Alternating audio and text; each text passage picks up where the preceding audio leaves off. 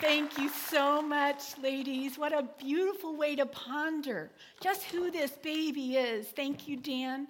I love starting that way. You know, as I've dug in lately about studying Jesus as the King, we've come to that part in our study of him in the role of prophet, priest, and king. And this particular study has been one of the most personally challenging studies that I've ever done. Because, you know, we all want to have a teacher, a prophet, who's going to show us the way, right? Everybody wants to have a priest. That's somebody who bridges the gap between us and God. But how many of us are eager to embrace a ruler over us? If you're willing this morning to jump in with me for a challenge about the reason that this baby was born to be the king, I'd like to invite you to get out in the program, these listening notes along with a pen, and let's find out just why he came to be our king. You know, before Christ's birth, the people of God had been looking for hundreds of years for the arrival of this king because, like the Linson family read for us, they had heard through the prophet Zechariah that God was going to send a king. And I imagine they thought to themselves, oh, a king is going to fix everything. And like Zechariah said, God told them to rejoice greatly. He said, behold, your king is coming to you. Righteous and having salvation is he, humble and mounted on a donkey, on a colt, the foal of a donkey. Now, when the people heard that word king, they must have just thought, bring him on. They must have thought, finally. But they ignored part of that promise. They ignored the humble part, the donkey part. They just kind of heard the salvation part. They pictured a conquering war horse, and you can't blame them because they were suffering under the oppression of the Romans. So they were eager to embrace somebody who could get Rome off their back and Caesar out of their hair. You know, they must have thought a king is a king. You know, a king is somebody who conquers, someone who's in charge.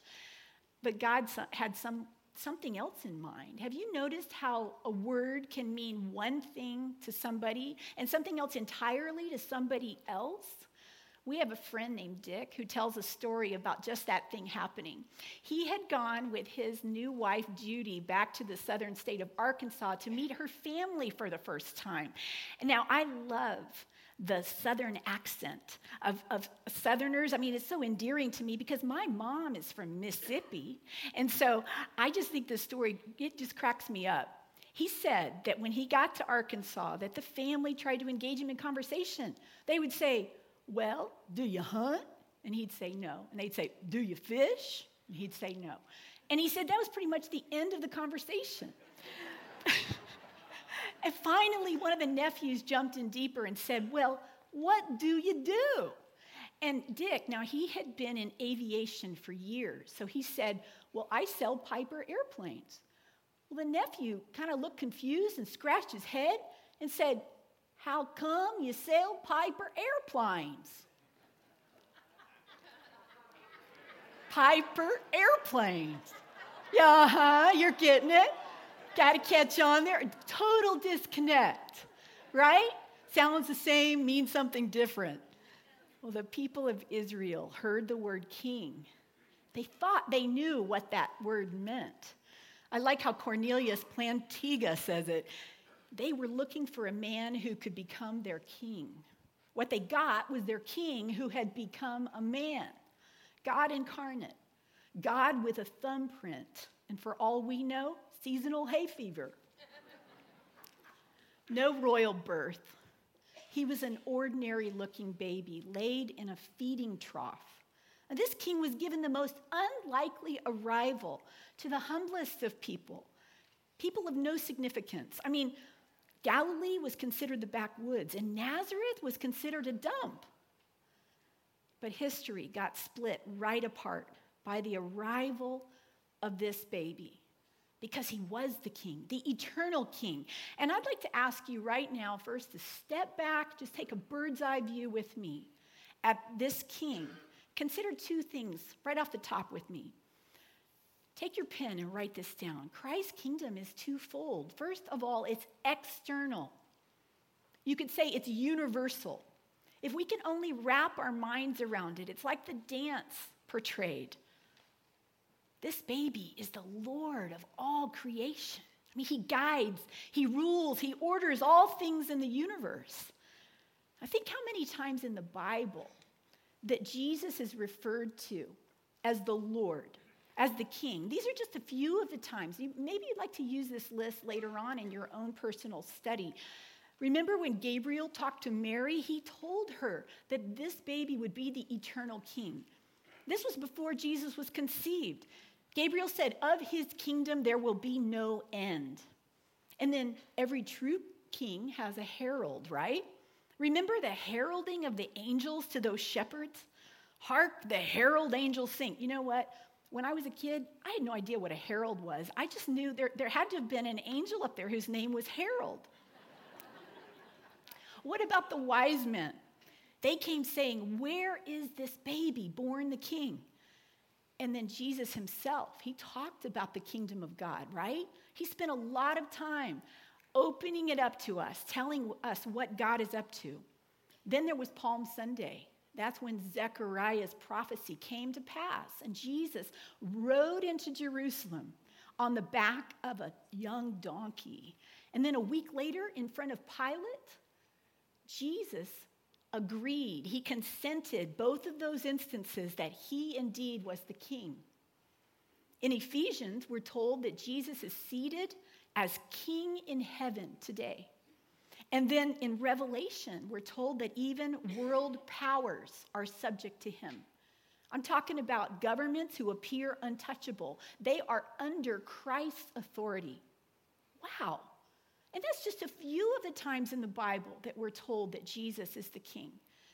Now, honestly, I just want to be real with you. Sometimes when I read that list about Christ's rule, those lofty statements, and then I look at the news, sometimes for me there's just a disconnect. Just being honest with you, sometimes my brain wants to question.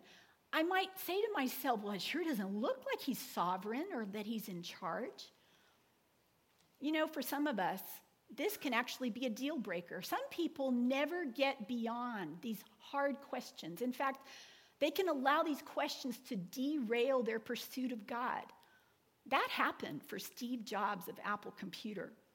In a biography of Jobs' life, Walter Isaacson tells about it. He said that in 1968, Life magazine published a shocking cover showing a pair of starving children in Biafra. Steve Jobs was 13 then. He saw it and he took that to church. He hid it behind his back and he confronted the pastor. He said, listen, if I raise my finger, will God know which finger I'm going to raise before I do it? And the pastor said, yeah, God knows everything.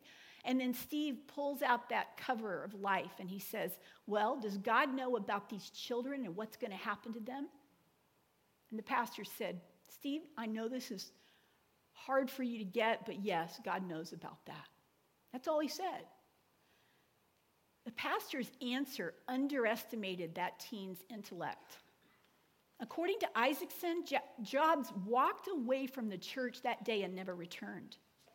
This brilliant and inquiring young soul was asking a valid question, but there was no discussion offered. There was no reason to believe the gospel in spite of evil. And Jobs announced that he didn't want to have anything to do with worshiping a God like that. Do you remember the children's prayer that says, God is great, God is good? Well, apparently, Jobs thought that either God wasn't good enough to care about those children's plight, or maybe he wasn't great enough to do anything about it. See, it's a tension for us to manage when we're hurting, when we're looking at suffering. But I believe we need to wrestle with these questions. We don't have to commit intellectual suicide in order to worship Christ as our King.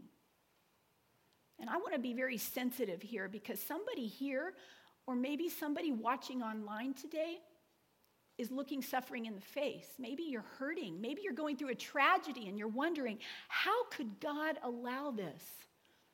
Well, you know, Jesus knew the worst of suffering from the inside, and he is compassionate. I'd like to read some of Dallas Willard's words to you. Dallas was a really smart guy. In fact, he was the director of the philosophy department at USC. I actually need a Dallas for Dummies book. But his thoughts have helped me and Ron as we have talked about this tension. And this is a long quote, but it's really worth it. So here is what Dallas said. Either your view of God will determine your view of human suffering, or your view of human suffering will determine your view of God.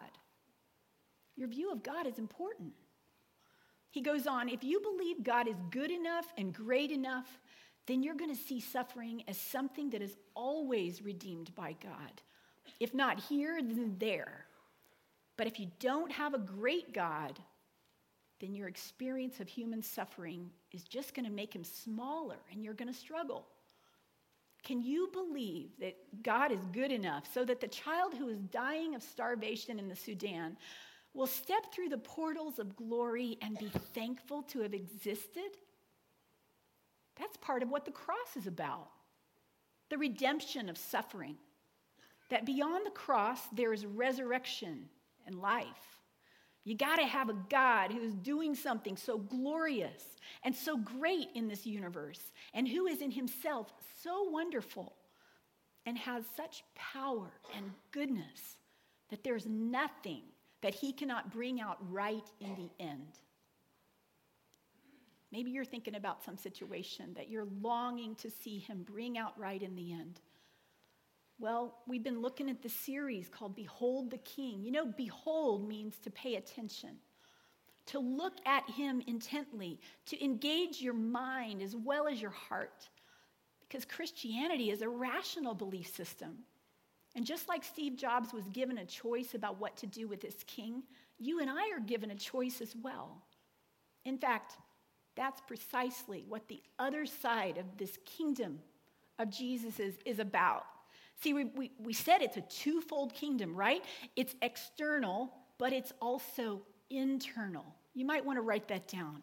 You might say it's personal. It's personal because every person has a kingdom, a queendom. In the heart of every individual is a throne. Now, what is a kingdom? Well, this is how you could define it. The range of our effective will. It's where your will has an effect. A realm that is uniquely your own. You may not think you control anything, but there's something. To try to figure out what your kingdom looks like, think about what matters to you. We have a friend who loves to cook. The kitchen is his domain, and I remember the time we got to taste his cooking. And we learned that day that his rule was that nobody gets to taste the food before it's time to sit down for that meal. And we learned that if you want to get stabbed with a fork, just try to reach in for a taste while that food's still sitting on the stovetop. Our friend's kingdom is the kitchen. You know, every person has a kingdom. It's what it means to be a person. You were made to have dominion in some area within an appropriate domain. In fact, in Genesis 1, it says that God assigned us to collectively rule over all living things on earth. But the thing is, God equipped us for this task by framing our nature to function in an interactive, conscious, personal relationship with him, where we say, even in the domain that I care about the most, I'm going to acknowledge that you are the king. You know, it's really a shift from calling him the king to being able to say, you are my king. It's saying to him, I'm going to move into a realm where I trust you, and I'm going to become your servant. It's when we turn the throne over and we call him Lord. He becomes your companion at that point, and you become his co-worker. Now, Lord, that's a word we throw around easily, isn't it? But what does it mean to call him Lord? Yeah, it's when the king says to you, I want to have total control of every dimension of your life. I want to be supreme, even in your thoughts. Look at this verse in 2 Corinthians. We destroy arguments and every lofty opinion raised against the knowledge of God. And watch this. We take every thought captive to obey Christ. I don't know about you. My thoughts are pretty squirrely. It says to take every thought captive. You know, recently there was a guy that I encountered at work who just kind of rubbed me wrong. I mean, in my thoughts, I just wanted to push him out. But our Love Everyone Always series has alerted me that there is a judge inside me. So I brought that thought, that visceral response to God, and I said, Lord, I need your help to take this thought captive. And now I'm beginning to pray that the Lord will bring that guy back in front of me so I can begin to express the love of Christ. It's a process, and it's costly to make him the king, to call Christ our Lord. But you know, the king isn't just about his authority and our submission to him. He's also about his protection for us and our security. In fact, if you'll turn your notes over to the back side, let's talk about 2 ways that Christ's lordship brings me security. First, it increases my dominion. You might say, what? Well, Jesus told a parable where he said, this is what our master says to us when we make him the king and allow him to call the shots. In Matthew, the master says, well done, good and faithful servant. You have been faithful over a little. I will set you over much. Will you take your pen and underline that? Set you over much. He says, enter into the joy of your master. You see, making Christ king doesn't make you less important. He wants to set you over much. He constantly invites us into a larger share of what he's doing. I love this little book. It's about Frank Laubach. In fact, it's called Letters by a Modern Mystic. This was a guy who back in the 30s was a single missionary in the Philippines. And he did a personal experiment on himself of moment-by-moment submission to Christ. He began cultivating a habit of turning his thoughts over to the Lord for 1 second out of every minute. And he said that after only 4 weeks, he said this, I feel simply carried along each hour, doing my part in a plan which is often far beyond myself. This sense of cooperation with God in little things is what so astonishes me. I need something and turn around to find it waiting for me. I must work to be sure, but there is God working along with me. He says the whole texture of his life was transformed. God raised Frank Laubach up from being a lone missionary in the Philippines to becoming a spokesman for Christ who impacted the whole world without ever being appointed to a political position. He was influential on foreign policy after World War II. And his methods for teaching illiterate people how to read, where he would also grab the chance to tell them about Christ, those methods set a new standard for worldwide literacy instruction. And some of those methods are still used today. Now, because Frank Laubach was a man who submitted himself to Christ and cooperated with the king, he knew his brilliant ideas came from his practice of interfacing with God in a constant way. Well, think about you. The Lord made you to occupy the space where you are planted with savvy, with effectiveness, in an interactive relationship with him. But it starts with making him Lord, and then he'll show you what's next, and your dominion will increase. But there's another benefit when we submit what and where we are to the king. And it's at the end of the verse we just read in Matthew. It says, enter into the joy of your master. Would you circle that word joy? See, this is another way it secures you to make Christ Lord. It enables me to meet life with joy and strength. And we hear about Christmas joy, right? It can sound like a euphemism sometimes when you're in the Christmas rush. Maybe you have an extra grace-required relative coming, and just thinking about it just fills you with stress. Or maybe the stress of the push to get ready is catching up with you. Maybe for you, Christmas joy feels more like this picture. My favorite Christmas picture. But really, when you have put yourself under the King's protection, you know what's normal is a life of joy and strength. I love all the connections that this verse from Psalms makes. Look at this. The Lord, would you underline Lord? That's when you establish his rule in your life. The Lord is my strength, my shield from every danger. I trust in him with all my heart, and he helps me. And my heart is filled with joy. Now watch this part. I burst out in songs of thanksgiving. Yeah, some of you might be thinking, you wouldn't want to hear me burst out in a song. Well, you know, this is a discussion at our house because some of you know that my husband has a bit of a challenge with pitch. He says he stands over here in the front so nobody can hear him sing. I keep telling him, though, he's getting better. He really is. There's going to be some kind of joyful noise that comes from you when you have trusted Christ as your king. You know, maybe you're not a singer. Maybe it's going to come out in your speech. Maybe you're going to talk with words of gratitude or encouragement for others. Maybe you're not even a verbal person. Maybe you're going to plant some flowers or fix somebody's car. For goodness sake, some of us are just going to smile. Something is going to be different about your persona when you've trusted Christ to be your king. I want to show you a picture of Dennis. This is Dennis, and she's been home with the Lord for about a month now. Some of you may have met her right up here on the front row in the second service. She's tried to be there for the last 3 years of her life. And you know, Dennis was born with a hip problem. She had a polio as a child. She was injured badly as a child, and she had 4 hip replacements on the same hip over the course of her 92-year life.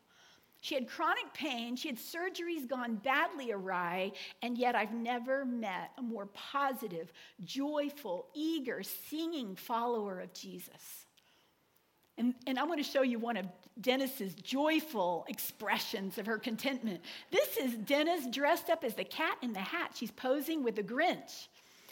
She has so many zany costumes. Laughter was her signal that she was trusting the Lord. You know, the joy of the Lord really can be your strength. I knew her when she had Alzheimer's, and she still gushed with joy. So what is joy? Let's just write down a little simple definition. I've heard it described as a pervasive, ongoing sense of well-being. Like Megan read for us, it's different than happy. Joy is found in a person. So what follows joy is strength. And joy really is possible when we're living in the kingdom of God here and now. See, it's firmly established, even in times of suffering, in knowing that the all-sovereign King loves you too much to allow anything in your life that would lead to your ultimate harm. So here's the question for you and me. How do we do it? I mean, if you wanted to make Christ the king of your life, maybe you're ready to go from this external kingdom of his and move into the internal side of his lordship, from the universal to the personal. You might want to change from just calling him the king, and you might want to begin to call him my king. Well, I want to give you 4 simple ways to go about that. It's not really a list to check. It's more of a heart to cultivate. The first thing is to believe in the cross. Acknowledge the need that you have for the cross. There's a guy named Michael Kinsley. He's a political commentator who heard the claim that America is getting more and more hostile to religion. So he responded to that. And he said, basically, that's bull. That this is basically a very religious nation. He says people aren't hostile to God, that practically everyone is a Christian. Let me tell you, he's wrong because he's defined things wrong. In fact, just to look at the headlines helps us to see how important it is for us to get really clear about this. The Bible doesn't say that people are hostile to the concept of God. The Bible says people have trouble with the biblical God, the God who thunders from Mount Sinai and says, "Be holy, for I am holy." The God who says, "I am the Lord Almighty, who will by no means clear the guilty." See, the concept of holiness and guilt, those are unpopular ideas. But if you avoid any mention of sin, it allows you not to need a Savior. Some people use religion to avoid Jesus, or they use morality to avoid his cross. So here's a question for us. Do you believe that you're a pretty good, decent, moral person? Or do you know that you're a sinner and that you're helpless and that you have no hope of ever being received by God except for the price that Jesus paid for you on the cross? That's the starting place to making Christ your king. It's to believe in the cross as your only hope to be saved. It says in 1 Peter, he used his servant body to carry our sins to the cross so we could be rid of sin, free to live the right way. His wounds became your healing. There's another way it's important to make Christ your king, and that is to obey his word. Mary said it to Gabriel, and Jesus said it as he faced the cross. Not my will, but yours be done. Whatever he says in his word, you choose to do it, even if you don't understand it or like it. If you say, I'll obey if it feels good, or I'll obey if it's practical or popular, that's not obeying. Tim Keller points out that's not making him your king. That what that is making him your consultant. You know what a consultant is? It's somebody you pay to give you advice and then you ignore what they say. And you and I, we can choose to treat Christ like that. It's an option where we listen to him and he's giving you recommendations and you're deciding when to forgive and you're deciding who you're going to sleep with and you're deciding what you're going to do and not do. That's when he's your consultant. But to make Christ your king, it means obeying him. Do you remember Eric Liddell, Chariots of Fire? That movie was just the start of his story when he gained status as an athlete. But Liddell knew that Jesus measures greatness in terms of service, not status. And he was so serious about serving Christ as his king that he went on to give up his freedom and ultimately his life as he made Christ his king. And here's what he said about obedience. You will know as much of God and only as much of God as you are willing to put into practice. You say, not my will, but yours be done. And then the last two parts kind of go together. It's stop worrying and start expecting. What does stopping your worry have to do with making Jesus Lord? Everything. Because, see, worrying is an insult to the king. Worrying is saying, I know how this universe should be going, okay? I know the outcome that my life has to have. And, I'm not sure that God's going to get it right. Martin Luther had a friend who was a worrier. His name was Philippe Melanchthon. And Luther used to come up next to his friend and put his hand on his shoulder and say to him, let Philippe cease to rule the world. Worrying is you're choosing to try to rule the world yourself. And Jesus said, I tell you not to worry about everyday life, but seek the kingdom of God above all else and live righteously, and he will give you everything you need. So instead of worrying and looking into yourself for answers, you look up and you say to him, Jesus, I don't know everything. You're the king, you're God, and I'm going to trust you. You know what's best. And then you start expecting. Do you have situations in your life that feel like they're never going to change? Do you have people in your life whom you're tempted to give up on? Well, see, this is what Christmas is about. Gabriel comes to Mary and says to her, you're a virgin and you're going to conceive. And she says, how can this be? And Gabriel says, this is God we're talking about. With God, nothing is impossible. So start expecting. A holy expectancy because of who this king is. The first time this king rode in, he was on a donkey. The next time he rides in, he's going to be on a white horse. Can you imagine that day when every knee is going to bow and every tongue is going to confess that he is Lord. And you know what else? Every situation in your life is going to bow to him too. You know, we get to read about that day that's really coming. It's in Revelation. We read on that day he'll be on a white horse, that his eyes will be like flames of fire, that he'll have many crowns on his head, that he's going to rule the nations with a rod of iron. And it says this in Revelation 19:16, on his robe and on his thigh, he has this name written, King of Kings and Lord of Lords. Imagine that day. You and I can treat him today as the King of Kings and the Lord of Lords. We can start expecting him to show up. And you know, God has so many creative ways of helping us grow this holy expectancy. And as we wrap up this morning, I'd like to share with you one way he's done that for me. And it's through the words of a pastor who served at an African-American church down in San Diego for 40 years. He's in heaven now, but I want you to hear his words.